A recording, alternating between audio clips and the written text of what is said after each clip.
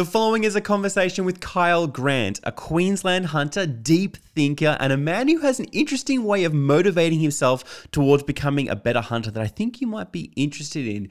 During this conversation, we talk about the value of an animal's life from a hunter's perspective as well as from a community perspective and how those metrics are always changing. We talk about the objective truth in hunting and what may be right for you but not potentially right for someone else.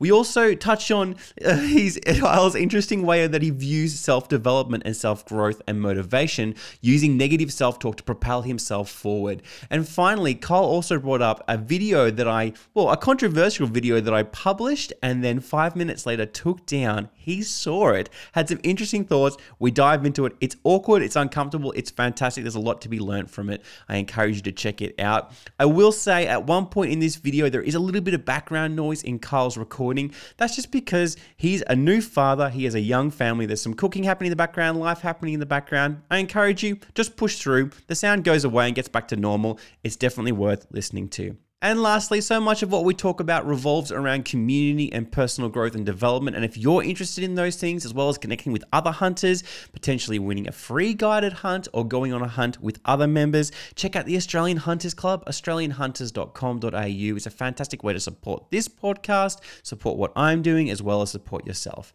Anyway, without further ado, on to the conversation with Kyle.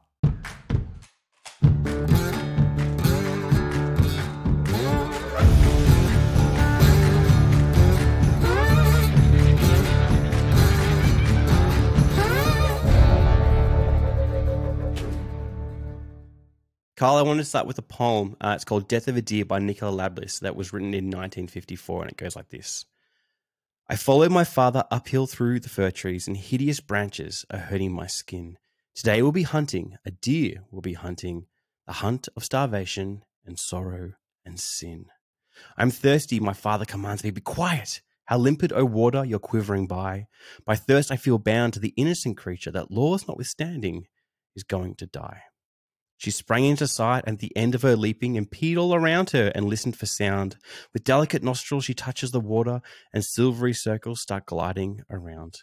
The moonlight reflected with cherry tree blossoms, her fairy-like presence a radiant spot. If only my father's old rifle misfired, if only he'd bungled and blundered the shot. But there was thunder. She knelt on the pebbles, she gazed at the stars for a final adieu, and fell in the water with blood rushing downstream, a last invitation to places she knew. I stumbly shambled and shut down her eyelids, on eyes whence forever her life would retreat.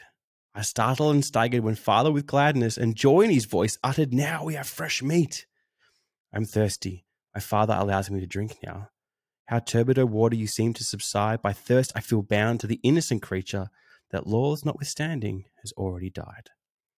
But laws have lost their relevance and core when life is not given any more. Traditions and compassion, worthless foam, where sisters lie ill and dying back at home. My hand is feeling something in the weeds. A little bell in my mind just barely heeds. Now from the grill my father sets aside the roasted kidneys and the doe's dear heart. And what's a heart? I wish to, just living would be fine. Oh maiden, please forgive me, you dearest dear of mine. I'm drowsy. Oh, the darkness. The flames are flying, fleeting. What is my father thinking? I'm sobbing and I'm eating. The first question I have for you, Kyle, is can we have our ethics and eat them too? What do you think? It's an interesting one. So I know that modern society would like us to believe that, I guess, we shouldn't. We at least shouldn't enjoy the kill, and in doing so, we should try and take a somewhat moral and ethical path that's superior. Yeah. And I guess it's a burden that we have for possessing cognizance, but I don't know. I think that the more and more we're honest with ourselves at a far deeper level, I think it's almost natural for a man to desire that, if that makes sense. Man and woman, or man? Man and woman, of course. Okay. That's okay. I'm happy to clarify. Yeah, it's 2022. You've got to be very, very careful. especially as hunters. Look, I think you're very true, and there is a burden to bear, and I think that poem actually does a fantastic job of kind of highlighting the reluctance to that burden, and yet situation and circumstance which demands it. Like the poem's alluding to the fact that times are hard, and there's a sister that's dying at home. They need to feed, they need food, and yet this person is struggling with the hunt. They're struggling with the ethics, the choices that they have to make, or even that they're separate, one step separated from with their father taking the shot. And at the end, I love it because there's this beautiful kind of summary in that there is the death, and there is the sadness, and there is the weeping, and then there is the questioning. And yet, like, I don't know about you, but when I hear that roasted kidneys and the heart, like, it's the way that it's written, almost, it's like this, the taste buds, like it's like, oh, there's something wholesome. There's something about that it's something primal and connected and communal, and it's not just for you, it's for your sister who's dying. And but that justification is so strong in the the sphere outside of hunters, the non-hunters in the world, but it's even strong even within hunters. And recently I've had conversation with people who question whether it's okay to be okay with killing, whether it is a burden. What do you think? Do you think, when you said that it's a burden, and you said it's a burden of being conscious, break that down for me. What does that mean? What does that look like in application? So if we have a look at every single other animal that's on this planet, everything has a tendency to... No, I won't say everything because, of course, not everything is 2023, 2023. Yeah, exactly. Be very, very careful with what you say when it's in recorded form because you can be held to it. So I guess because an animal doesn't possess the same level or that heightened level of cognizance as what we have a moral and ethical obligation to make sure that we're using our powers for good, if that makes sense. So obviously we have access to technology, we have access to firearms, we've commercialised hunting, we've done all of these things that really tip the scales in our favour. I mean, even if you take it right back to a very base level and you say the inclusion of firearms, we've really stacked the deck in our favour, as much as we would like to say that it's really hard, and it is hard hunting, say, deer, for instance, in really tough country. We still have the deck stacked in our favour. I get to go back and sleep in my swag. I get to go and enjoy the luxurious benefit of fire, even. I get all of these things that make it easier for me. Therefore, the taking of that life, I feel like there's a greater importance placed on an appreciation for the taking of that life that's made possible by the burden of cognizance. So, let me play devil's advocate because I love to, even though I agree with like 99% of what you're saying. Go for it. It makes interesting conversation, and we're here to learn, and we're here to grow and expand our minds and our lives. Couldn't you just argue that the fire and the swag and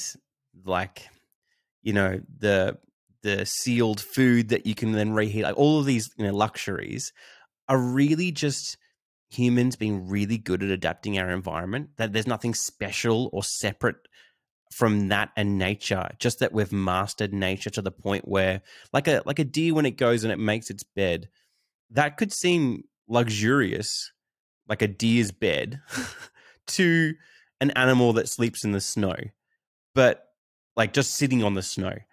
But to the animal, it's just like, no, this is just what I do. Like, I'm just smart enough, and I've learned enough over, however many million years ago, that if I do this, it increases my rate of survival, my fitness, my ability to reproduce.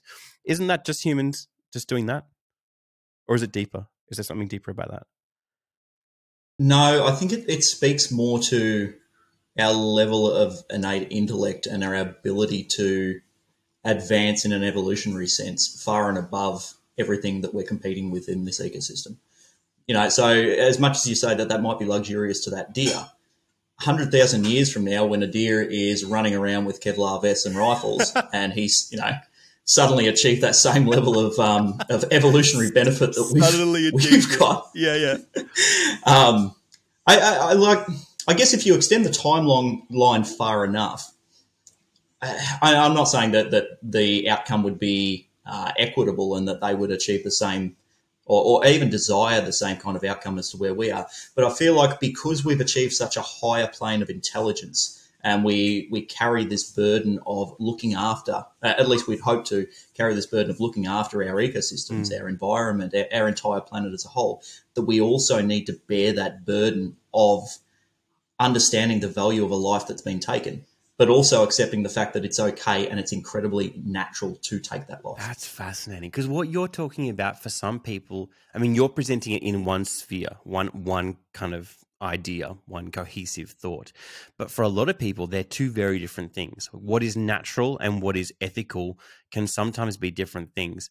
And your position, that at least the one I'm hearing, is because we have this elevated evolutionary state, we have a responsibility and a burden to manage, look after everything else to ensure that it can evolve, and that is the root or the burden of the ethics that sit behind it, which is fascinating because, like, that's most people would go to some sort of philosophical or moral position about, like, you know, good and evil, right and wrong, but you're just saying we're just in a really privileged position, and so the right thing to do is that we should look after things, not because some higher power gave us that responsibility, not because there's some ethical imperative, but just because we can.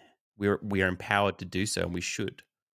Is that kind of what you're getting at? I think, yeah, but I also think that things can be both right and wrong at at the same point in time. So and I I guess love this your is mind, where Carl. that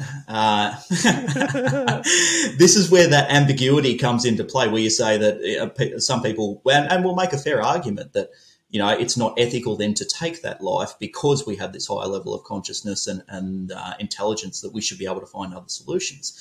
I think that can be true, but also can be removed of an underlying objective truth. And I know you and I have spoke about this in the past, about this notion of objective truth, and we don't have to go too far into the weeds here right now. But I guess for me, the objective truth would be a natural biological underpinning fact. And that is that life is certain as death is certain. And that's cross species. So that doesn't change. But because we possess the tools to be able to understand and process these concepts, that we then have an obligation to not remove ourselves from those processes, but to undertake those processes with conscientious consideration. That's probably a decent way of saying it. How's it? So conscientious. I can't even say the word conscientious. You say the first word, and I'll say the second word. Con- Consideration. conscientious. Yeah, I can't even say it. Oh Yeah, my yeah, gosh! yeah. So, which is sounds like I know. another word for fair chase or fair game. Like Yep. it's like you engage in this system, but do so fairly. So I'm keen. Well, no, correct me. Well, Correct me. can I push? Yeah, of course, of course, of course. Yeah, can I push back on that for a second? Because I don't know that you could make an objective argument that it is fair. Because as we just spoke about to start with, the deck is well and truly stacked in our favour. So let's take, for instance, like I spoke before about technology. I can drive to that state forest and go and hunt that deer. Yeah. That deer is restricted by the amount of miles that it can travel Yeah. under its own power in a day. Like I can go and hunt in the state forest in Tenterfield, New South Wales. Go and hunt over towards Sydney, and then I can drive back up and hunt on property in Kilcoy area in southeast Queensland. Yeah. All in the space of realistically, if I want to do it in a week. Yeah. So it's really hard to say objectively that we're hunting fairly. I don't believe we are, Okay. but I think we also need to accept that can be okay so long as it's done with proper consideration. Okay, so you're saying there's an extra layer, that consideration sits on top of fair chase, and you kind of make a decision where you believe, what is fair and what is not, and then even within that framework, you still need to consider. So let's dig into those augments, those augmentations that you're talking about in terms of driving to multiple state forests within a week. What Because I find this fascinating. The lengths that people go to augment their abilities to get deer, to get pigs, to get goats, whatever their target animal, their target species is. For you, what is fair for you personally? Is a rifle fair? Is a bow fair? Is a semi-automatic fair? Is a game camera fair? Is a thermal fair? Is a trap and a feeder fair? Is a game caller fair? Is camouflage fair? Like, I could keep Okay, going. so this is where it comes down to, I guess, your own moral compass. So for me, for instance, I currently hunt, and look, I should preface this with saying that bow hunting is something that I'm hoping to explore in the next 12 months, and I'm equally obsessive about that too. But at the moment, I hunt open sight rifles and vintage World War One, World War Two rifles, right? Because I like the challenge. So for me, fairness is in feeling like I've deserved the spoils of my hard work. That for me is Mm. fair. Doesn't mean that it was a fair and equitable conflict between me and that deer. Although I don't even know if conflict's the right way of No, I know wording what you that, mean. but an exchange between me and the deer. Yeah. Um, so So yeah, for me, the value or the fairness comes down to the expectation that I place upon myself. that's fascinating. That's really interesting because I'm not sure most people think. I mean, I think most people understand what you've just said, but most people don't think about it like that. They think about the exchange and they think about they have some sort of kind of baseline of like whatever they think is fair, and then you can kind of build on top of it as kind of or you can build up to it. Maybe is a better way to look at it. And so, for instance, I think I would be speaking for most hunters, and this is like it's a dangerous thing to do when you're recorded. But hey, like I'm not, actually no, I'm going to retract that. I'm not going to speak for most hunters. What I think most hunters feel is fair is hunting in state forest with a rifle and binoculars and wearing camouflage. I think that most hunters feel that that's fair. Um, and it's not. And I think the reason behind that judgment has less to do with some sort of abstract musing or thought of intellectual exercise, and really comes down to how often they see the animal, how often they get to execute on the kill, and how many times they get to do that every year. I think that's the equation for it's like if I kill, it's different for everyone. If I and I'm not seeking when I say I mean like person A. When I kill like 2 deer a year, I'm happy. I feel like that was fair. Um, uh, I mean, is that how you think most people think? It, I guess, we're always going to be a product of the people that we surround ourselves with, right? And that's going to be a reflection of our own ideals. So what I think would be fair and what the people who I associate with would think would be fair, I guess, is going to be a little bit different, than what you might think would be fair. But I guess in an objective sense, I don't have a problem with it either. So if we're talking about a grander picture and not just my opinion, um, then I would think that there's nothing wrong with that. Is that fair to say? Is it fair to talk about fairness? Well, I mean, the issue is that when a state body is trying to regulate hunting, they need to come up with some sort of framework to hold people accountable to. So whether I think it's fair or not, honestly, at the end of the day, doesn't matter. It's what either the people in the democracy think is fair, ultimately, because they're going to elect the officials, or the officials who are in power who are making the laws think is fair. So, I mean, in some ways, your personal. I mean, unless you want to be a complete maverick and go and break laws and stuff, which some people do. I mean, a lot of people do.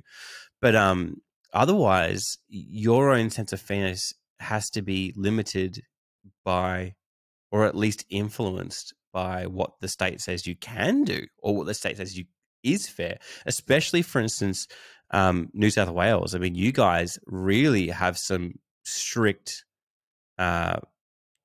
laws around what is fair and what's not fair. In Victoria, that's less so.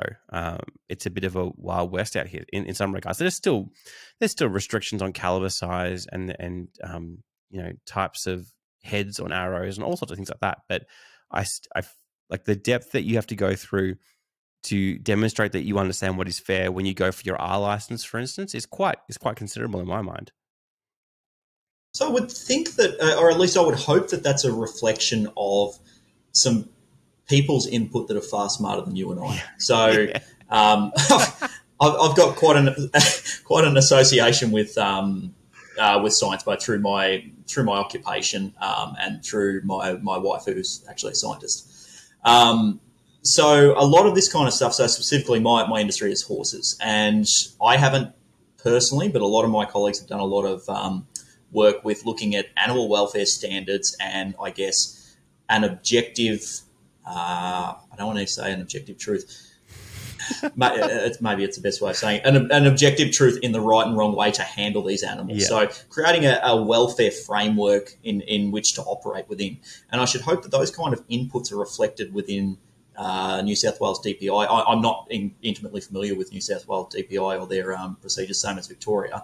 But I should hope that even if people are saying that or you say that they're quite hard and they're quite stringent requirements to stick to, I would sincerely hope that they're reflective of what's considered an ethical, we spoke about ethics before, an ethical way in which to conduct yourself while carrying out the hunting of these animals. Yeah, no, I think they are. Like when I say that they're strong, and I've said this openly a number of times, I'm happy to go on the record and saying it, in that I think what the New South Wales DPI is doing is fantastic. And I think the framework that they've built around hunting in New South Wales is should be the gold standard for every single state. A lot of people disagree with me on that. Victorians disagree with me on that because they have this. We don't listen to them anyway. we in Victoria we have this kind of mecca of hunting where there is no reporting.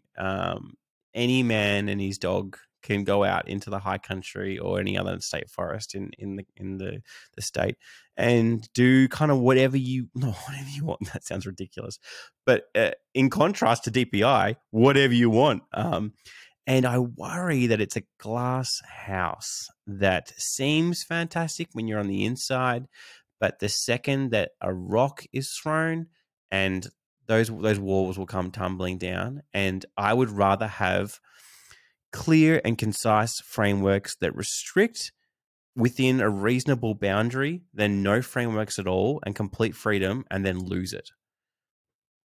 I think everyone wants to whinge about government, about rules and about legislation, and you can talk at a governmental level or even an association level.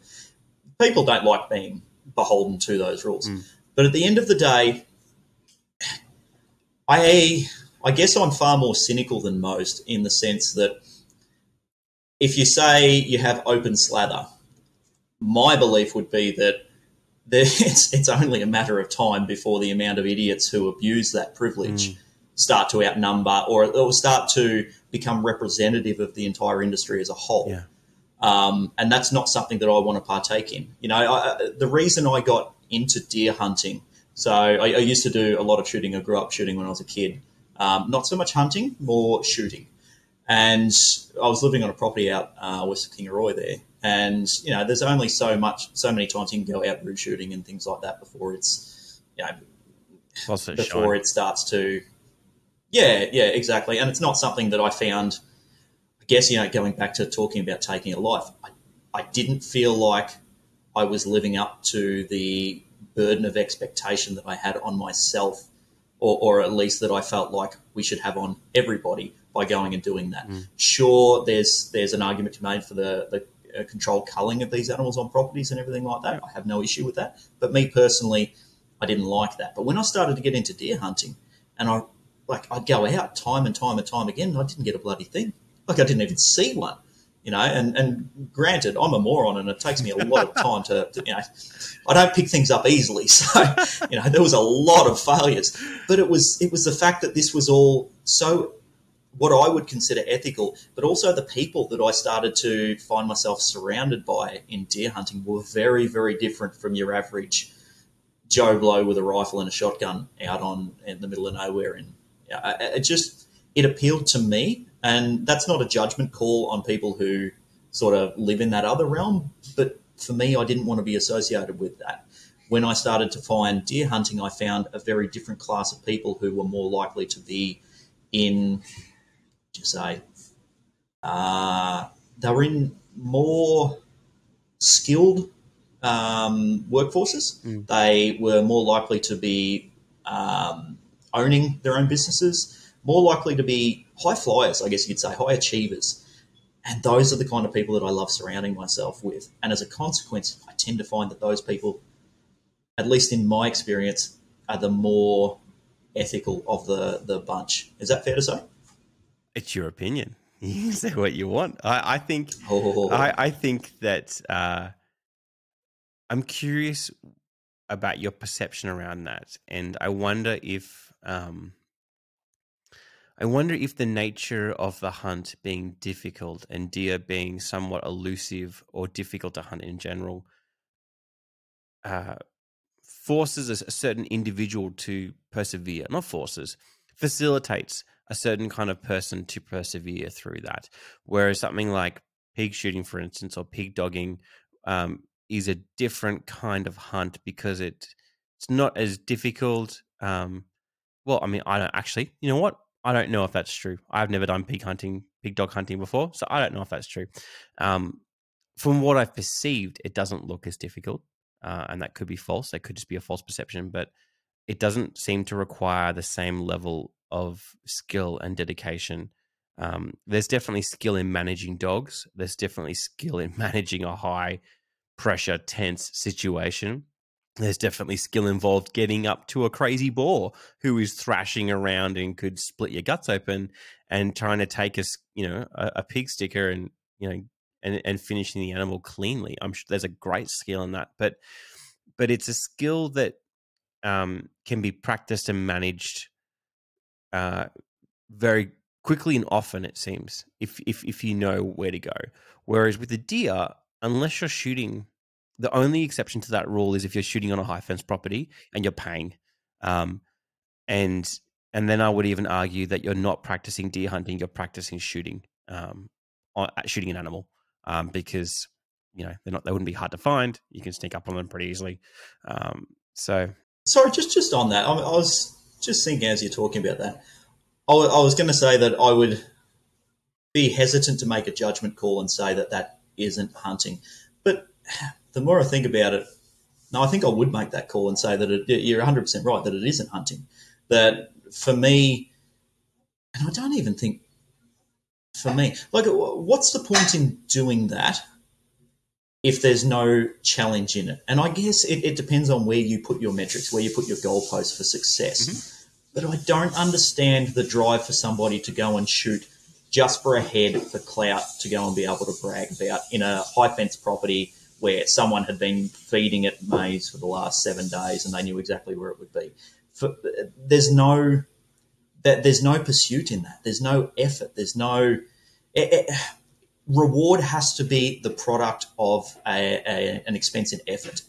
And I don't see. I think that's a null equation there. There's no Yeah. expense in effort to do that. Therefore, the reward is superficial at best. Yeah. Well, I mean, I think it's important to clarify that all high fence properties are small enough that the deer are in predictable areas, have predictable patterns.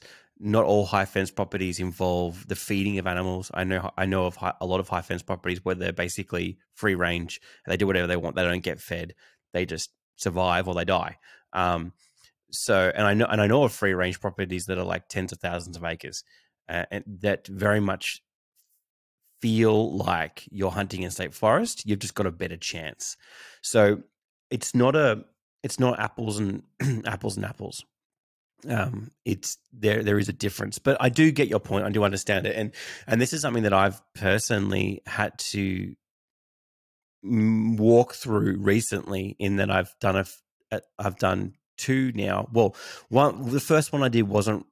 I mean, we did a little bit of hunting, but I never got to pull the trigger because we got interrupted, and I didn't actually even know that we were going to be doing that until like 5 minutes before it happened. So I wasn't prepared. The second hunt I did in Water Valley in South Australia with Paul Convery, and that was very much going into it full knowledge that this is what's going to happen. But going back to what you said before about the challenge and the different metrics that you measure, for me personally, I got a lot out of that hunt on that high fence property because the challenge wasn't in the stalk for me.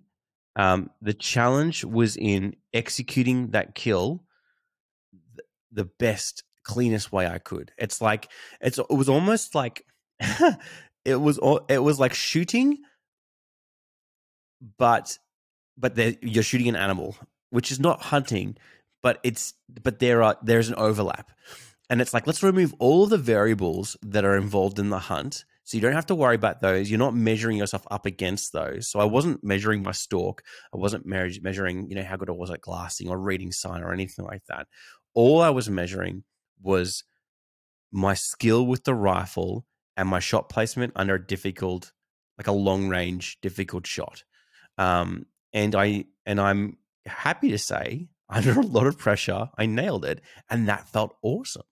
And I felt like I achieved something in my hunting journey that, while it wasn't a hunt, and it probably wouldn't be fair to call it a hunt, it added to my hunting experience and my hunting knowledge and my hunting skill set. And in a really shallow sense, and I'm happy to be shallow sometimes when it serves the greater narrative of my life, but in a really shallow sense, it kind of gave me a little like token, like a little bing, like that I can hold on to and be like, I nailed that shot. And then the next time I actually shot a deer, I absolutely bungled it. I felt I still dropped the deer, but I spined it and I felt terrible. And then we had to follow up with the next shot, and I felt bad about that. So in those two instances, Yeah. Just to push on that a little bit, Yeah. in those two instances, which one did you learn more from? The one that you bungled or the one that you got to put in your cookie jar? Which one were you less likely to have a negative outcome on again in the future? That's hard to say. So I know that you and I have touched on this before in the past, and I think that for me, this speaks volumes to the mindset that I try and adopt with hunting. I want it to be hard. I want to struggle. Yeah. I want to hate myself every second of that because I want to see that I don't live up to an expectation that I have of myself, and I want to use that as fuel to do better each and every time. So for me, in those two instances that you were describing, the lesson would be far greater in the failure than it would be in the success. Like success for me is something, it's water off a duck's back. I really try not to live on those successes. I'll stand on that hill for just a minute second and then I'll go straight down the other side of it, because if you dwell on, I mean, we've all heard, I'm sure you would have had friends in high school, or at least gone to high school with people who, they were going to make the footy team and they were going to play for the AFL or the NRL or something like that, but then they did their knee. That's the peak of that person's life in a lot of instances. They will never again be as good as they once were. And I think that's the consequence of living in the shadow of your achievements as opposed to striving to shed light in the darkness, which is what I'm always trying to do. I'm trying to go on those hunts and I'm trying to suffer as much as I can so that I can better myself. And I motivate myself through that by hating myself for not living up to these expectations that I hold, because I'll never live up to them. Never. If I ever live up to them, I'm just going to quit. That's it. Yeah, I see. This is really interesting because I know that we differ on this in this position, and I'm keen to flesh it out and going to get to the root of both of our positions. Hopefully, for me, I find personally, and when we talk about growth, but I think we're always talking about the personal styles of learning, the personal application of learning. It's not a one fit all for everyone. So this is me. What works for me? If I can find a lesson, and I can find growth in almost any situation. Even when I feel like I've absolutely nailed something, which is very, very rare, I can still find something to take away from it because I always want to be growing. I feel like if I'm not growing, I'm not static. I'm actually going backwards. And my loved ones around me depend on me growing for their sense of happiness and well-being. And also this is my life. This is my story, my narrative. And I want to grow. I want to feel happier. I want to be better. And so I try and find a situation, I try and find a learning opportunity in every single situation. And my experience is if I come down too hard on myself, I rob myself of that insight, or my lens kind of focuses down, and I spiral into that negative self-talk, and I start closing doors that otherwise I could have opened and peered in and had a little look and been like, oh, there's a lesson there. I kind of just get just a bit of a negative Nelly. In fact, I've experienced it recently. Literally, like I've been sick for the last 2 days, and I said to my wife, Amy, so the thing I hate most about being sick is not the sickness itself. It's not the effect on my body. It's the effect on my mind. I find that I just get incredibly disheartened. The world starts kind of turning into shades of gray, and I find it difficult to motivate myself to do things. And I'm like a super optimistic person. Like I see the light everywhere, and I walk around kind of like wearing my heart on my sleeve.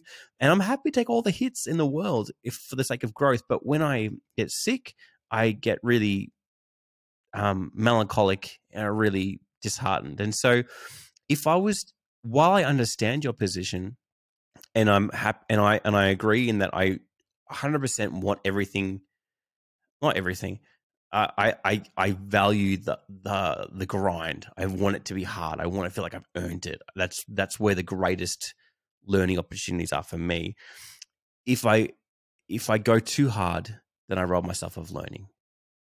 What do you think about that? Have you found something similar in your own journey where you've been too critical of yourself?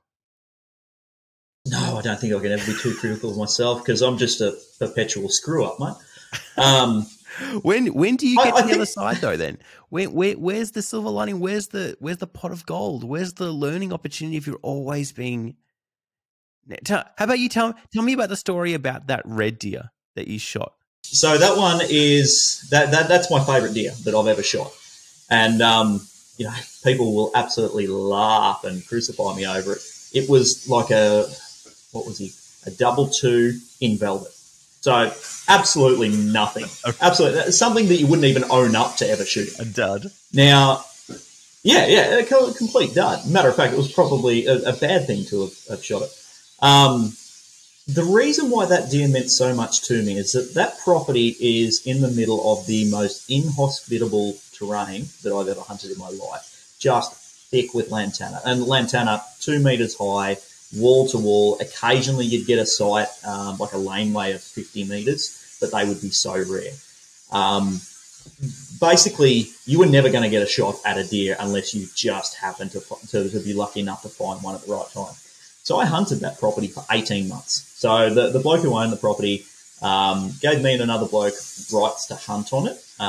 As far as I'm aware, I was the only one that was up there. So the other bloke just never made it up there. I hunted that place for 18 months. Now, I'm mad about my fitness. Always wear like a Garmin wristwatch that's got all my tracking metrics on it. So I used to keep track of how far I'd walked on there. So over 18 months, walked 174, sorry. I don't want to conflate it here. 174 kilometres on that place. Yeah, I don't want to talk myself up. 174 kilometres I walked on that place without even seeing a deer. Found a few tracks sometimes. Other times I'd find no tracks. Like at this stage, I was convinced that there just wasn't any deer there, but they'd all vanished. They were gone. Well, it was either that. They were either gone or I was just that shit that I scared every deer off in a 4 kilometre radius. So, they were my two options. There's, what else do you do? So I have my brother up there with me this weekend, and he is kind of similar to me, but very, very different. Probably a little bit more like you than me. Definitely not quite as hard on himself as what I am on myself. And so we hunted all day on Friday afternoon. Then we hunted Saturday morning. About lunchtime came, hadn't seen a damn thing.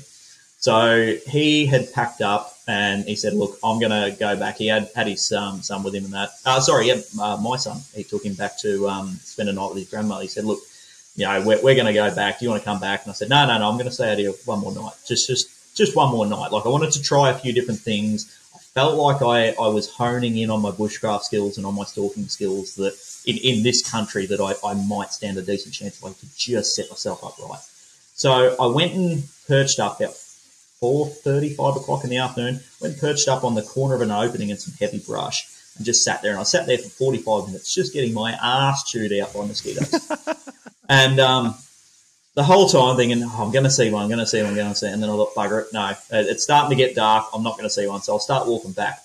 I thought, no, I won't walk back. I'll take the long way back here. I've got a headlamp with me in my backpack. If I find anything, I can walk back in the dark. Bugger me dead, I mustn't have walked like 800 metres down off this track, rounded this corner. But before I'd rounded it, I just caught this little whiff, just a whiff of the deer straight away. Stag. I love getting that knew smell. It was a stag. And before I'd seen him. So I knew that there was something there, or at least there had been something there before I'd seen him. And come around the side of this big tree, shouldered. I had my old, shameless plug for my old rifle collection. I had my old 1945 Car 98, rechambered in 7.62 NATO. So coolest thing ever. It's a German rifle that was then given to the Israelis post-war. So I've got my Nazi Jew rifle there, slung over my shoulder. Yeah. And as I've come around, sighted this stag, shouldered it up, took a shot, and thought, there's no way I hit that. Like, it was just a split-second snapshot like that. Seen him run off into the scrub and thought, bugger it, I've missed it. I'm not going to get a chance to chase after it now. That's far too thick, that scrub. I just won't get it. I thought, bugger it, I'll just go and have a quick look. Sure enough, I walk about, it must have been like a 20-metre shot, walk into the scrub where I thought that I'd seen him. It must have been two. The one that I shot at was dead as a doornail within 90 seconds. Wow. When I had a look at him, it was a perfect heart shot. Yeah. I could not replicate it again. And don't make no mistakes, I'm not a terrific marksman. This was just the perfect confluence of event. And I hit this thing. Obviously, it was his mate that ran off. Yep. And I'm not an emotional person, but if I wasn't on the verge of tears, I'd be lying. Yeah. I had a look at him. I spent probably 5 minutes just kneeling down beside him, looking at him. Yeah. And it wasn't so much that I'd got this deer.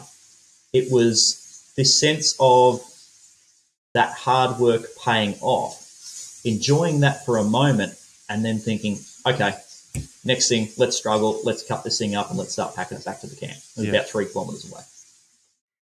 Wow. Did you feel that sense of elation and wholesomeness because you didn't cheat? Like, did you feel tempted over that period of time to cheat, to bring out a thermal? Did you have access to a thermal? Did you use game cameras, or were you doing calls, or did you feel tempted to do those things? No, just because I'm useless. Like, that just wouldn't have crossed my mind. You were just like, I'm just going to just pursue this relentlessly.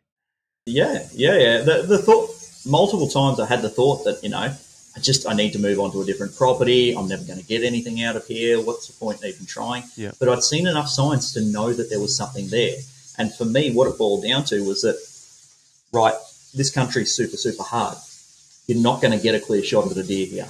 If you get one here, it's going to be because you have stalked this thing without even knowing that it's there. You've stalked it so effectively that it hasn't heard you, that it hasn't seen you, and that it hasn't smelt you. And that is so hard to do when you can't see more than, if you got on a good roadway through that property, maybe you could see 150 metres, but that was so sparse. Most of the country that you're going through is way overgrown tracks. So I knew that if I got one, it was going to be well and truly earned. And it was the hard work, the suffering for me that I wanted. That's what I needed to fulfill me in that hunt. Yeah. That's so interesting. I mean, I don't know about you, but I do have that negative self-talk that I use in a positive way sometimes when I'm out hunting, and specifically it's about that confluence of events, that trying to get the trifecta. It's like trying to see the animal and smell the animal before it sees or smells you or hears you, and you can't help but second guess as you spend a long amount of time in a single spot, in a single like event, and you've walked like 3 or 4K, and you've been like, that 3 or 4K behind me is completely stuffed. Like you hear that all the time. They're like, absolutely stuffed. I've completely, blown out that area. It's my sense all through it. Anything would have completely gone. And I I wonder whether that's always true. Like whether that is always the case. And I wonder, I have this kind of little like fantasy in my mind that maybe is designed. It's like this self kind of fantasy to keep my spirits up. That whenever I'm walking through a thick area like that Lantana area, that's like they're just like 10 meters off, just bedded down, and I just can't see them. And I walk straight past them, and they know to like just stay put, and you'll be fine. And I kind of envision all of these deer just doing that. And I don't know whether that's true or not, but that is some of my kind of self talk that helps motivate me to kind of keep going. I mean, but I have learned over the years to make calls on spots and be like, okay, you've hit, like, I'm all for relentless pursuing an objective and putting in the time, but it's like after 2 years of not seeing anything in this spot, I'm like, there's better spots, Chris. Like, you can still be relentless. You can still be a perfectionist. You can still work hard. Just do it in a smart way. Is that something? And I kind of just burn that. No, no, no, that's okay. I think that it comes down to why you're hunting in the first place. And for me, the pursuit of the animal is secondary to the pursuit of personal growth that comes through the suffering. Yeah. So, I think that's why that I don't place importance, and maybe this will change, but at this particular point in my life, I don't place importance on a head. Like, I'm not super proud about, how big a head I've shot or anything like that. For me, the stories of how I shot it is far more fascinating. I shot my first fallow stag this year down around Glen Innes that had been organised. It was a mate of a mate who he couldn't make the trip and called me up and said, "Hey, look, do you want to go down there?" So, drove down. I'm up in the Lockyer Valley up in Queensland. So, drove down to Glen Innes, to a place that I'm not familiar with, to meet people who I'd never met before, to go out and stay in the middle of the arse end of nowhere with a bunch of rifles. So. Yeah. I do that all the time. What's dangerous or perilous about that? Yeah, exactly. But it's such an uncomfortable thing to do. It's a 4-hour trek down there for me, which is nothing to a lot of people on that. But it's more, it put me outside my comfort zone, and therefore there was growth to be found. So when I did finally shoot this stag after missing 2 shots on a larger stag, it's just stupid me. I'd been hunting this thick country for so long that we found this stag. There was a perfectly good rock sitting here beside me that I could have laid down on and used as a rest. And my dumb ass tried to shoot this thing offhand at about 100 metres open sight with this old rifle. And, of course, balls it. And the bloke had just been telling me how flighty these fallow stags are. So I shot the first shot, and this stag just turned around and looked at me. Well, he stood there and looked at me after this first shot. And then I took the second shot and missed that as well. Whoa. And old mate was looking at me afterwards. He goes, "I've never seen that before in my life." I said, "I thought you were full of shit, mate. Like, you tell me how flighty these things are, and I've just taken 2 shots at it." He was like, "Take me." Yeah, and only then it was semi-motivated to get out of the area. But after that, we walked for a fair bit more, found this other stag, spent... I'd be lying if I said an exact figure. Let's call it 20 minutes, stalking from one hillside up to the other hillside while he stood back and watched the stag. Got up to within 15 metres of it and shot it in the heart, dead straight again, like that last one I was telling you about.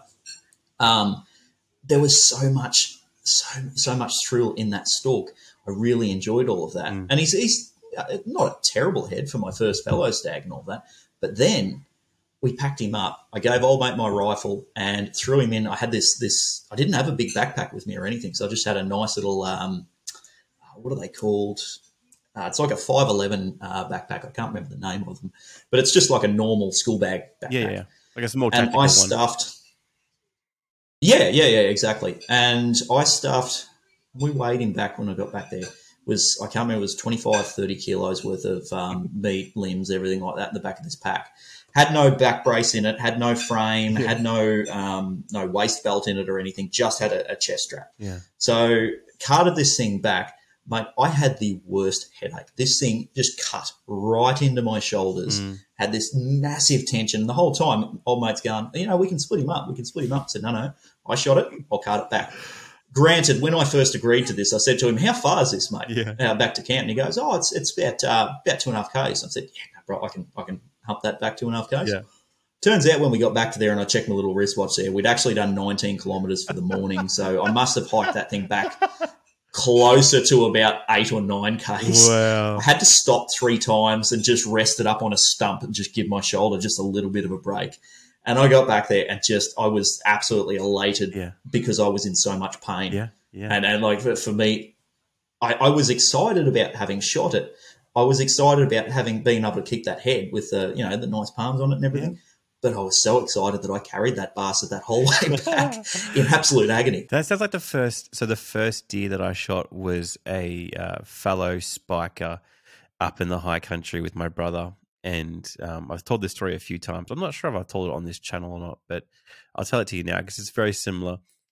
We've been hunting this system for 2 days, and basically the way that the system works is you kind of contour around the face down these spurs, and then you basically go about I'm going to say about 6K down the mountain, and then you kind of contour back up again, and you come through this area called Samba City, which is about halfway up the spur, where it's like this light um, glen. Like it's beautiful. It's just kind of everything kind of opens up. There's a bit of water in there, and it's just paradise. It's absolutely glorious. And we call it Samba City because it's just generally full of samba and fallow.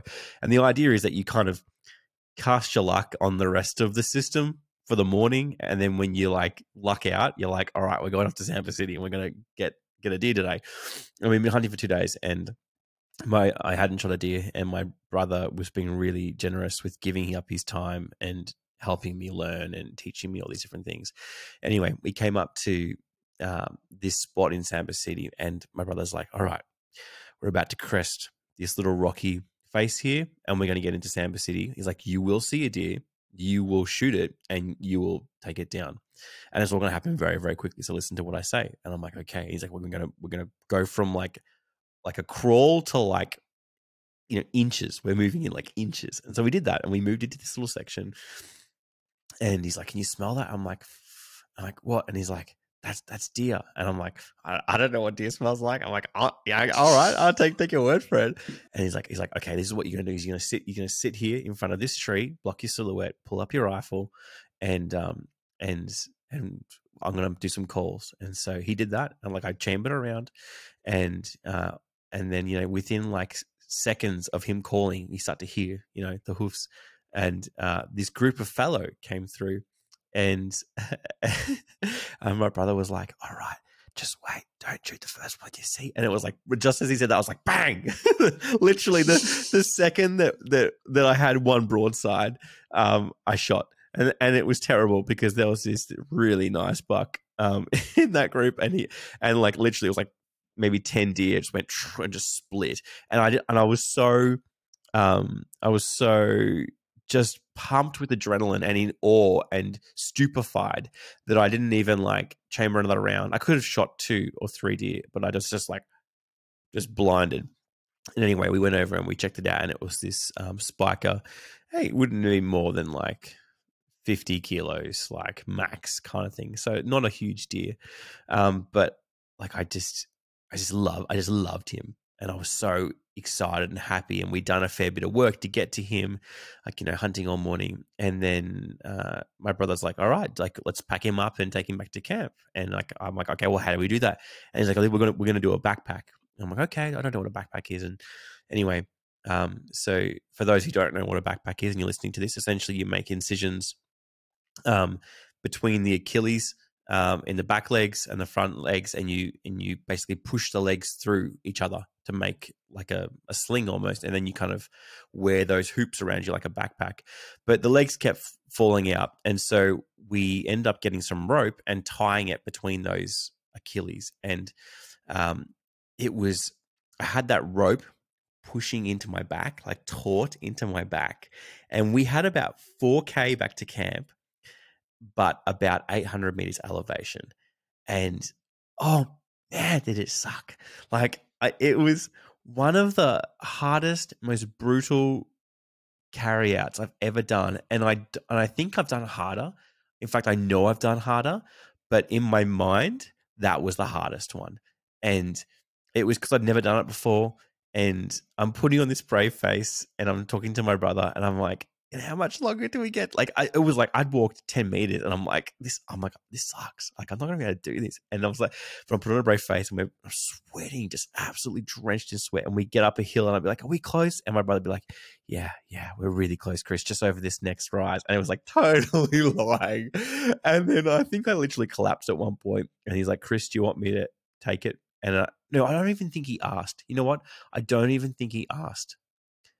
What I'm probably remembering more so is the thought of just give it to him. Just cut it up. Like you don't need to do this. And then I don't know where it came from. I don't know what this voice was, but this thought came to my head of no, like suck it up.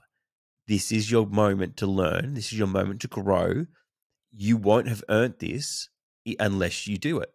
And you won't have respected this animal unless you do it. Like, this is your kill. Man up. Not man up. I don't want to be, you know what I mean? Take responsibility. I think you can say that one. Take this responsibility and do it. And I did. And I got it all the way back to camp and threw it down on the ground. And like you, it was just this moment of like elation, and it was this shared celebration, and this kind of, it's almost like at that point my relationship with my brother was deepened like 20-fold. It was just like everything became that much more intense. This level of trust was that much deeper, to the point where in terms of my hunting journey and experience, I am the most accountable to him, and he has I give him so much freedom to call me on my BS, especially with YouTube stuff, to say, Chris, you're being an absolute idiot. Your head's getting too big. You don't know what you're talking about. You haven't thought that through. What you did was not representative of what actually happened. He has 100% right to do that and say that, and I've given him that permission. That's interesting. So, we started this conversation talking about ethics and about the morality of taking a life and whether or not that can be acceptable. Yeah. Even then when you mentioned about manning up, how that's now not a politically correct way of looking at it. I push back on all of those things because I think that it 100% is, and I think it's symptomatic of it's an oversimplified way of saying, to say that we've neutered men, or at least what we can potentially be. But it's interesting you talk about your brother doing that, and I think it ties in with my point here.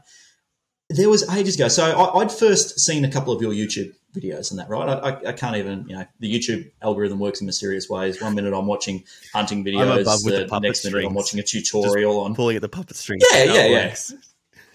Yeah, exactly. How much does that cost an hour? Yeah, exactly. So I'd seen a couple of them, a couple of your videos, and they were specifically to do with hunting in state forests in New South Wales, because it's not something I've got no experience with. Yeah. But something I'm sort of looking at getting my license doing. But interestingly, you remember when that, and this is going to be a little bit of a difficult one to chat about, but I want to go here. Let's go. I'm all for difficult. Okay, remember when the school shooting was on? Yes. I happened to be driving home from volleyball one night. It was I played a late game or something like that, so it was must have been like 8, 9 o'clock at night, and I get a notification on your channel. So there was a video. Occasionally, I'm really, I hope this is what you. Yes, it is. Wow, it is. So I I have this constant need to not feel connected, but I like things happening in the background. So I prefer to have a YouTube video playing in the car, just sitting off to the side, even with the screen turned off, and just listening to it. It makes me feel like I'm not alone, I guess. Mm-hmm. Probably should speak to somebody about that. So I get a notification that you'd uploaded this video, and it was specifically, I can't remember the title of it, but I knew that it was something to do with this school shooting. So I switched it on, and I was listening to it, and you were talking about your views on the school shooting. And basically it was a real-time rant about gun laws. And I thought, oh, this will be interesting. Yeah. So a hunter, I wonder which take is this going to be, because I'm assuming that it's going to be a pro-gun, a take on things and everything. So I turn it on and start listening to it. And you're basically talking about the fact that you've got children that, you can sympathise. And at one point you're breaking down in tears. You're quite emotional and worked up about it. I thought it was interesting. Like, I don't know that I agreed with all of the things, but I'm going to entertain your opinions at least. Halfway through it, all of a sudden it stopped playing. Now that you said that, was that your brother? And also, can we talk about it? Because you'd uploaded it obviously with the intent of voicing your opinion with some kind of, I guess, wanting to affect some kind of change, given the fact that you've got a platform there. But at the same time, what made you pull it? If you felt so strongly in the first place to record it and upload it, and you felt like that was a good representation or at least a good image to portray, because let's be honest, you speak about hunters or you speak for hunters, whether you like it or not. Anybody in the public face is going to, if they're at least tangentially involved in that industry. So you felt strongly enough to put it out, but then also felt strongly enough to pull it. So can we talk about that? Can we explore it? We can definitely. Man, this is a conversation I never thought I'd have. This is awesome. It's the joys of the internet, Chris. I'm actually really glad that that this has come up. So first of all, for context for people listening, what we're talking about is the Texas shootings. When was it? It was this year, 2022, and it was tragic. I don't know how many people were killed and injured, but I think it was like 20 or something. It was just insane, and it was everywhere, and it was just another shooting in a school in America, and the governor of Texas, basically, again, go do your research if you want the truth. This is just what I remember. The governor basically came out and said, the answer is that we just need more security guards. Like that's the answer to this issue. And I just had a really strong objection to that. And like you said, I have kids, and I was deeply affected by it because I just saw my kids' faces in that school. And I don't want to get emotional about it now, and I'll try not to, so I remain have clarity of thought. But I just saw my kids' faces in that school, and I saw them get shot, and I had a really strong and visceral reaction, and I wanted to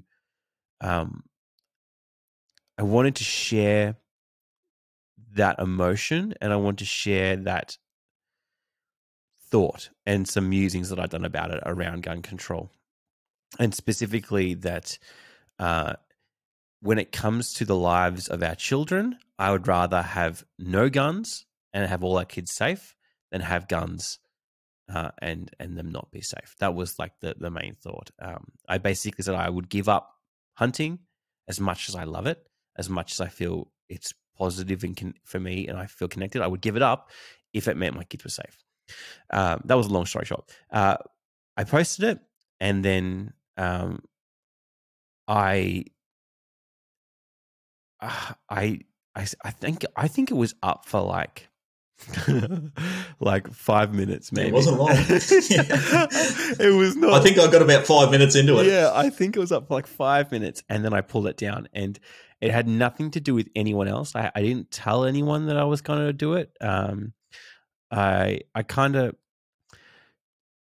It wasn't spur of the moment in that I'd collected some of these thoughts in the 24 hours since it happened. And I often go out for a walk in the morning, and I have like a cup of tea with me or a coffee or something, and I just walk and I think. And sometimes if you watch the YouTube channel, you'll see some of those musings that I record. I literally record them as I'm walking, and I'm kind of stream of consciousness kind of thing coming out. But I worried.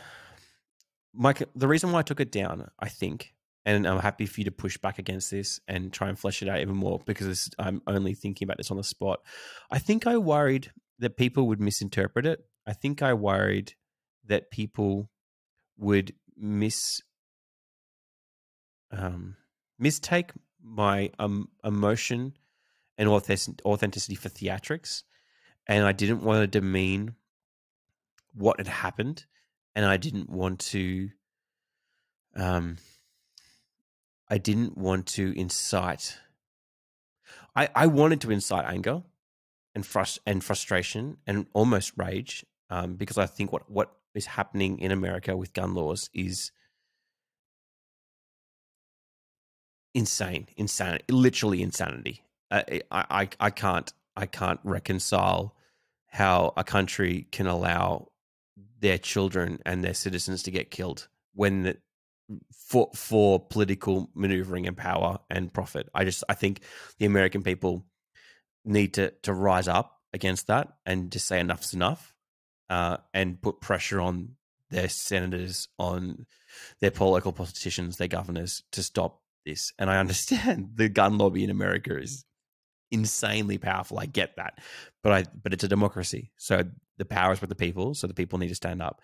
And I think I just worried that people would take it the wrong way. And I thought more about it as well, and thought, is this hunting related? And uh, and the answer was no, it's not hunting related. I mean, it's shooting related and it's firearm related, but is it specifically related to hunting? And it's like, well, no, it's not. And Can you separate the two though?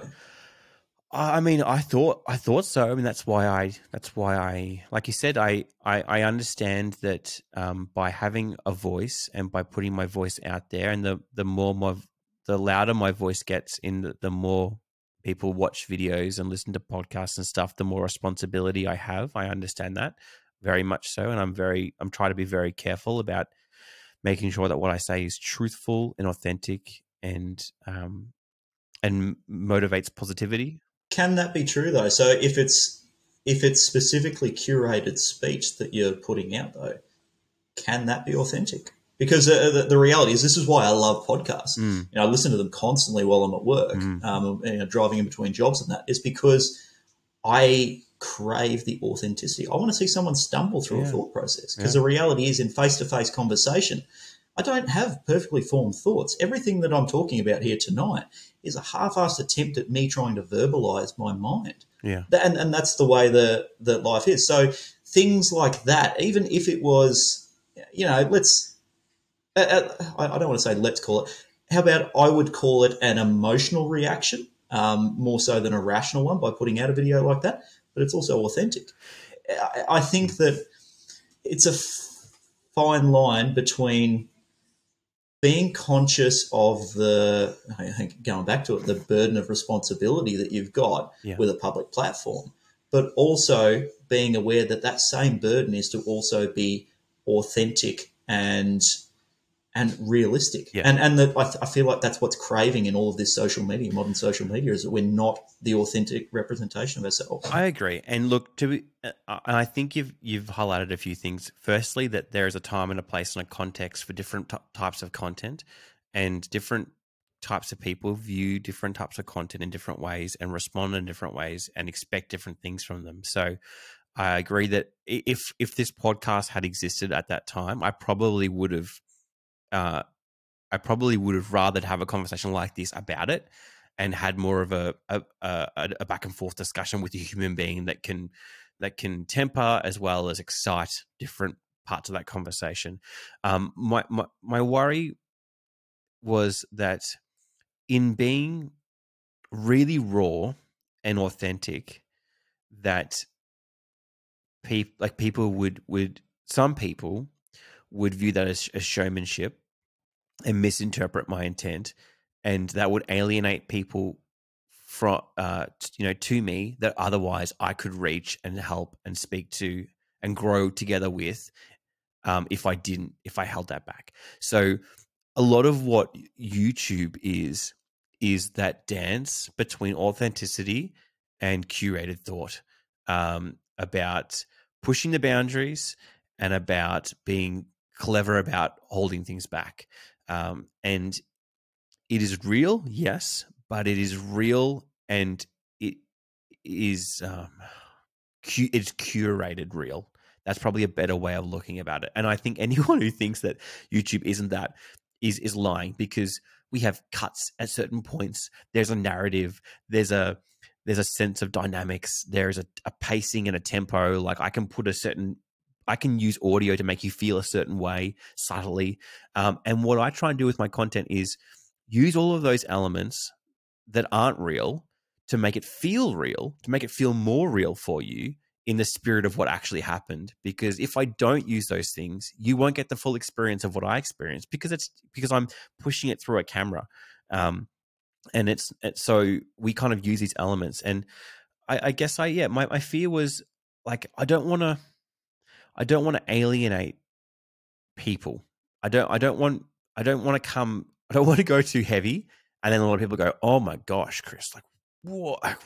That like was not expecting that, was not ready for that. And I'm sure, and I feel like I have a good idea of the kind of audience that watches my stuff, at least, that a lot of people would have responded really positively to that. Whether like yourself, whether they would have agreed or not, they would have been like, "Oh yeah, no, this is unacceptable. What's happening in America is unacceptable. We need to rise up. We need to rally our American friends, like not just like American friends as in like, country, like literally friends that we have in America, to take action." And then some people would have been like, "Oh my God, Chris, really? Really? Are you getting political? Oh, really? Like, are you really feeling that way? Oh, wow, you pulled the whole your kids card." Like, and I want to reach all those people as much as possible. And I know full well that I can't reach 100%, but I can be clever about moderating and managing my own, the betrayal of what I do and betrayal of who I am and my emotions, so that I can get maximum effectiveness, maximum connection. We all do that with relationships, right? Even right now, we're doing it. You're doing it with me. I'm doing it with you. We are managing the perception the other person has of us in order to deepen and enrich in our relationships. We could start talking about all sorts. We could pull all sorts of skeletons out. We're not. That's interesting though. Can I push back on Of that? course. That's what we're here for. Because that's something that I would disagree with, because and granted, I'm incredibly fallible human. Like I'm constantly screwing Do you know up what my own though, existence. Carl? But That statement is you managing. What you're saying right now about the declaration of your fallibility is you're trying to manage how I view you. It's exactly what we're I talking about. think what I would say about that though is not that I'm trying to manage your expectation. I'm managing my own in real time. So as I say something like that, that's so something like that is not for not for your benefit. That's for my benefit as I'm working through something. So it prefaces it and it puts me in the right mindset for myself to be able to unpack my thought. But the reality is, I don't have, and I guess this is just my worldview on it. I don't have a dog in the fight, in the sense that I'm not making a conscious effort there to make you like me, or for an audience, or there's no, it's not an act. Like that's absolutely far from my mind. What I'm here is, I want to discuss the hard things. I want to have the in-depth conversations, because I'm a selfish son of a bitch and I want to grow from this conversation. I really don't care about your perception or All the I audience's am is just perception from me. a well of learning for you. Our relationship is just a playground for Yeah, growth. yeah. Look, Yeah, exactly. Think of me as like an information parasite. look, I agree that that is certainly an element and a dynamic that's at play. But at the same time, I think there's levels of it, right? So there is a high intellectual level in which you can completely separate yourself from everyone else and just do your thing and learn objectively. But then you go down from that kind of conscious level into the unconscious, and you're doing things even right now with your posture, the way that you're looking at me, eye contact, the way you're holding your hands, how much you're sweating, your heart rate, all of these things indicators that you're doing to tell me how you feel, to manage our conversation and manage our relationship and manage everything that we're doing right now. And then even at a deeper level than that, there's this other, that you're wearing clothes.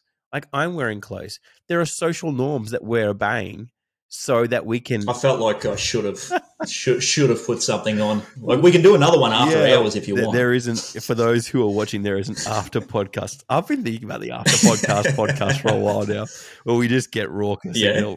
Anyway, but yeah, I agree. And look, to pull it back into hunting, or even back into that conversation, I was trying to manage some of those elements, and I felt like that the way that it ended up being packaged, I worried that it would do more harm than good, and that's the reason why I pulled it down. Because I hope that you yourself and anyone listening know that I'm the same. I want to have the hard conversations. I want to grow. I want to learn as a hunter, as a human being, as a killer, as a sportsman. You insert whatever word you want into what we do, and part of that is managing how I come across. I try to be as authentic as I can, but also working within the boundaries of people's expectations and people's the way people behave. I'd love just to be a complete anarchist and chaotician and just do whatever I wanted. Man, I would love that, but I don't think I would be effective as a human being, at least to other people. Can it be something that changes and morphs as society or specific ecosystems like the hunting world, as they grow and as they sort of explore other things that were otherwise taboo? So we started this conversation talking about the morality of, is it okay to enjoy killing? In that same sense, you could say that is a poor optic in which to have a conversation for the outside world. You know, you imagine if you and I went on a podcast with Peter or Greenpeace or something like that, and we said, no, we actually both enjoy shooting deer. Like, I love the power of taking an animal's life. You'd be labelled a sociopath and run off. But does that then mean that that's not a conversation that needs to be had, or that there's something that there's benefit to having in open discourse? Yeah. I think we've spoken about this before, in that I have this dualistic worldview where I see absolute truth over on this side, and it's like right and wrong, yes and no, 5.1 and 5.2 kind of stuff. And then on the other side, I see the way the world interacts in reality, and I live in the middle. I used to live far more on the abstract, absolute truth side. And just because I was young and naive, actually, in some regards, there's a lot of wisdom in living that way because it's the truth and everyone should live that way.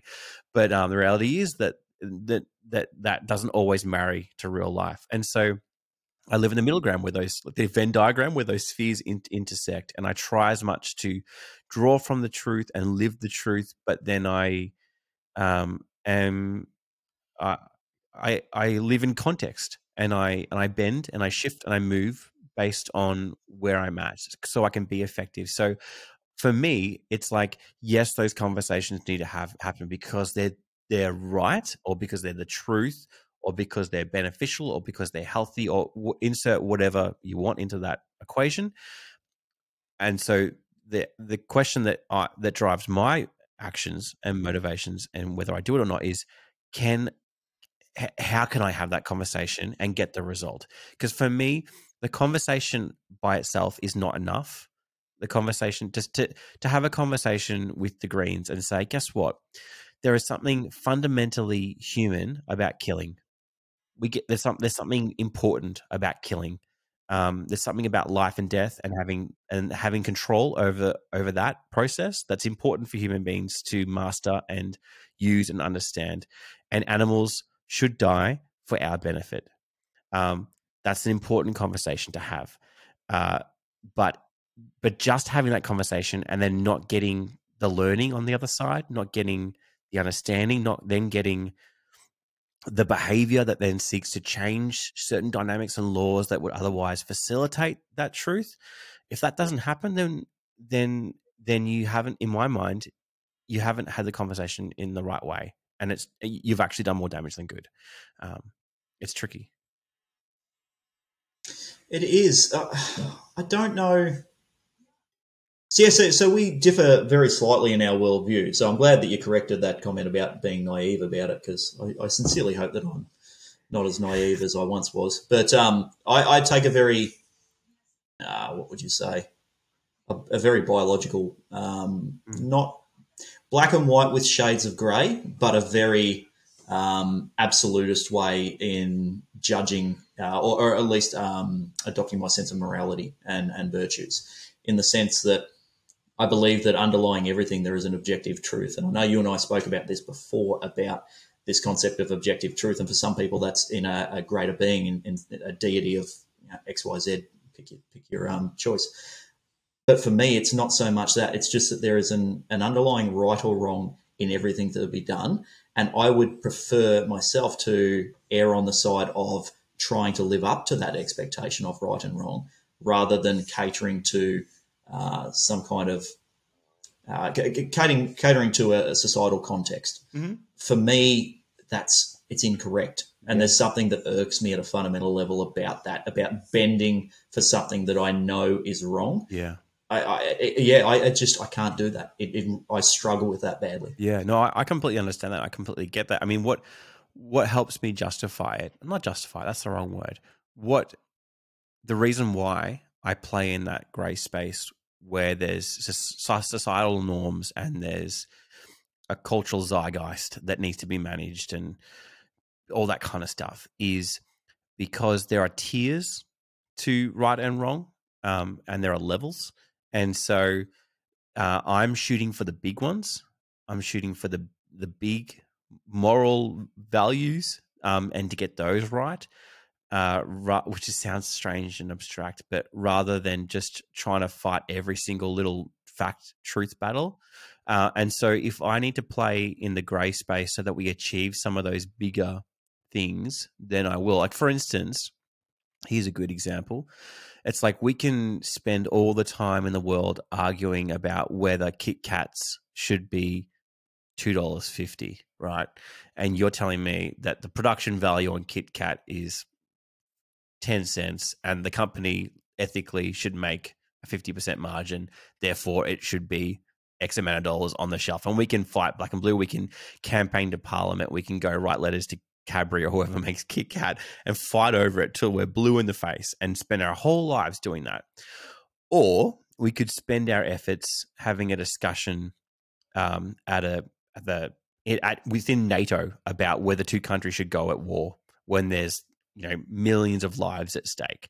And so then they're both true. They're both like there's a moral absolute value to both those things that are in some senses equal, but then in others not. So in that example that you've given, though, would it not be true that you're talking about two sides of the same coin, in the sense that if we think about everything that we are exposed to as our circle of concern, and then everything that we can actually put our hands on and affect as our circle of influence, think of like two bullseyes. Mm-hmm. We're still living in that circle of concern, because we could sit here and talk about the morality of wars and whether or not they're necessary. Same as I guess, I guess I could even make the argument that we could do the same about the school shooting, in the sense that it's something that's a concern, most certainly. But can we actually change that? Mm. Even with your platform, is that actually going to make any difference? Yeah. So are we not talking about the exact same thing with the Kit Kats all over again? Well, maybe it's turtles all the way down. It's hard. Like it, it's tricky, and I can hear the objections from some people saying, for even like if we put this back into the hunting sphere, like at the moment within South Australia, there's some movements going around basically banning bow hunting. And some people will say, if you don't voice your objection, then you can't expect things to change. And so if you really like Kit Kats and you don't think they should be $2.50, then you need to speak up. And that's definitely an element that that whether you think you can make a change or not, if you want the change, you have to try. So that's definitely a factor. At the same time, a person can only do so much. A person can only be effective in so many realms. A person has only so much time. And so in some ways, just purely because of the physiological restraints on someone, you have to pick your battles. And you need to, it's like, I liken it as well to being a father in that, and I think we've even spoken about this, in that if I'm in a good place, if I look after myself and I look after my marriage, then I will be a good father. It sets the foundation for me then to have time and effort and energy. Like my boys today, I spent yesterday afternoon with them in the spa at their grandparents' house, and then this afternoon with them in the spa at their and I'm just stuffed. I'm like, oh, I'm so stuffed. And we get home, and the first thing that Eli says is, "Hey, Dad, do you want to go out and kick the footy?" And it's like 33 degrees outside. There's no shade, and I was just like, yes, I do.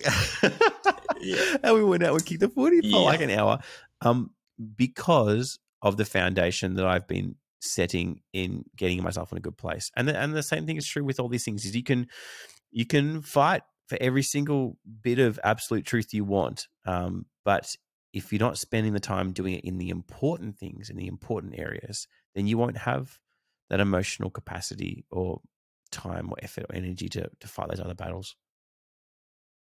100%. 100%. And I think that when you said before, we're speaking about the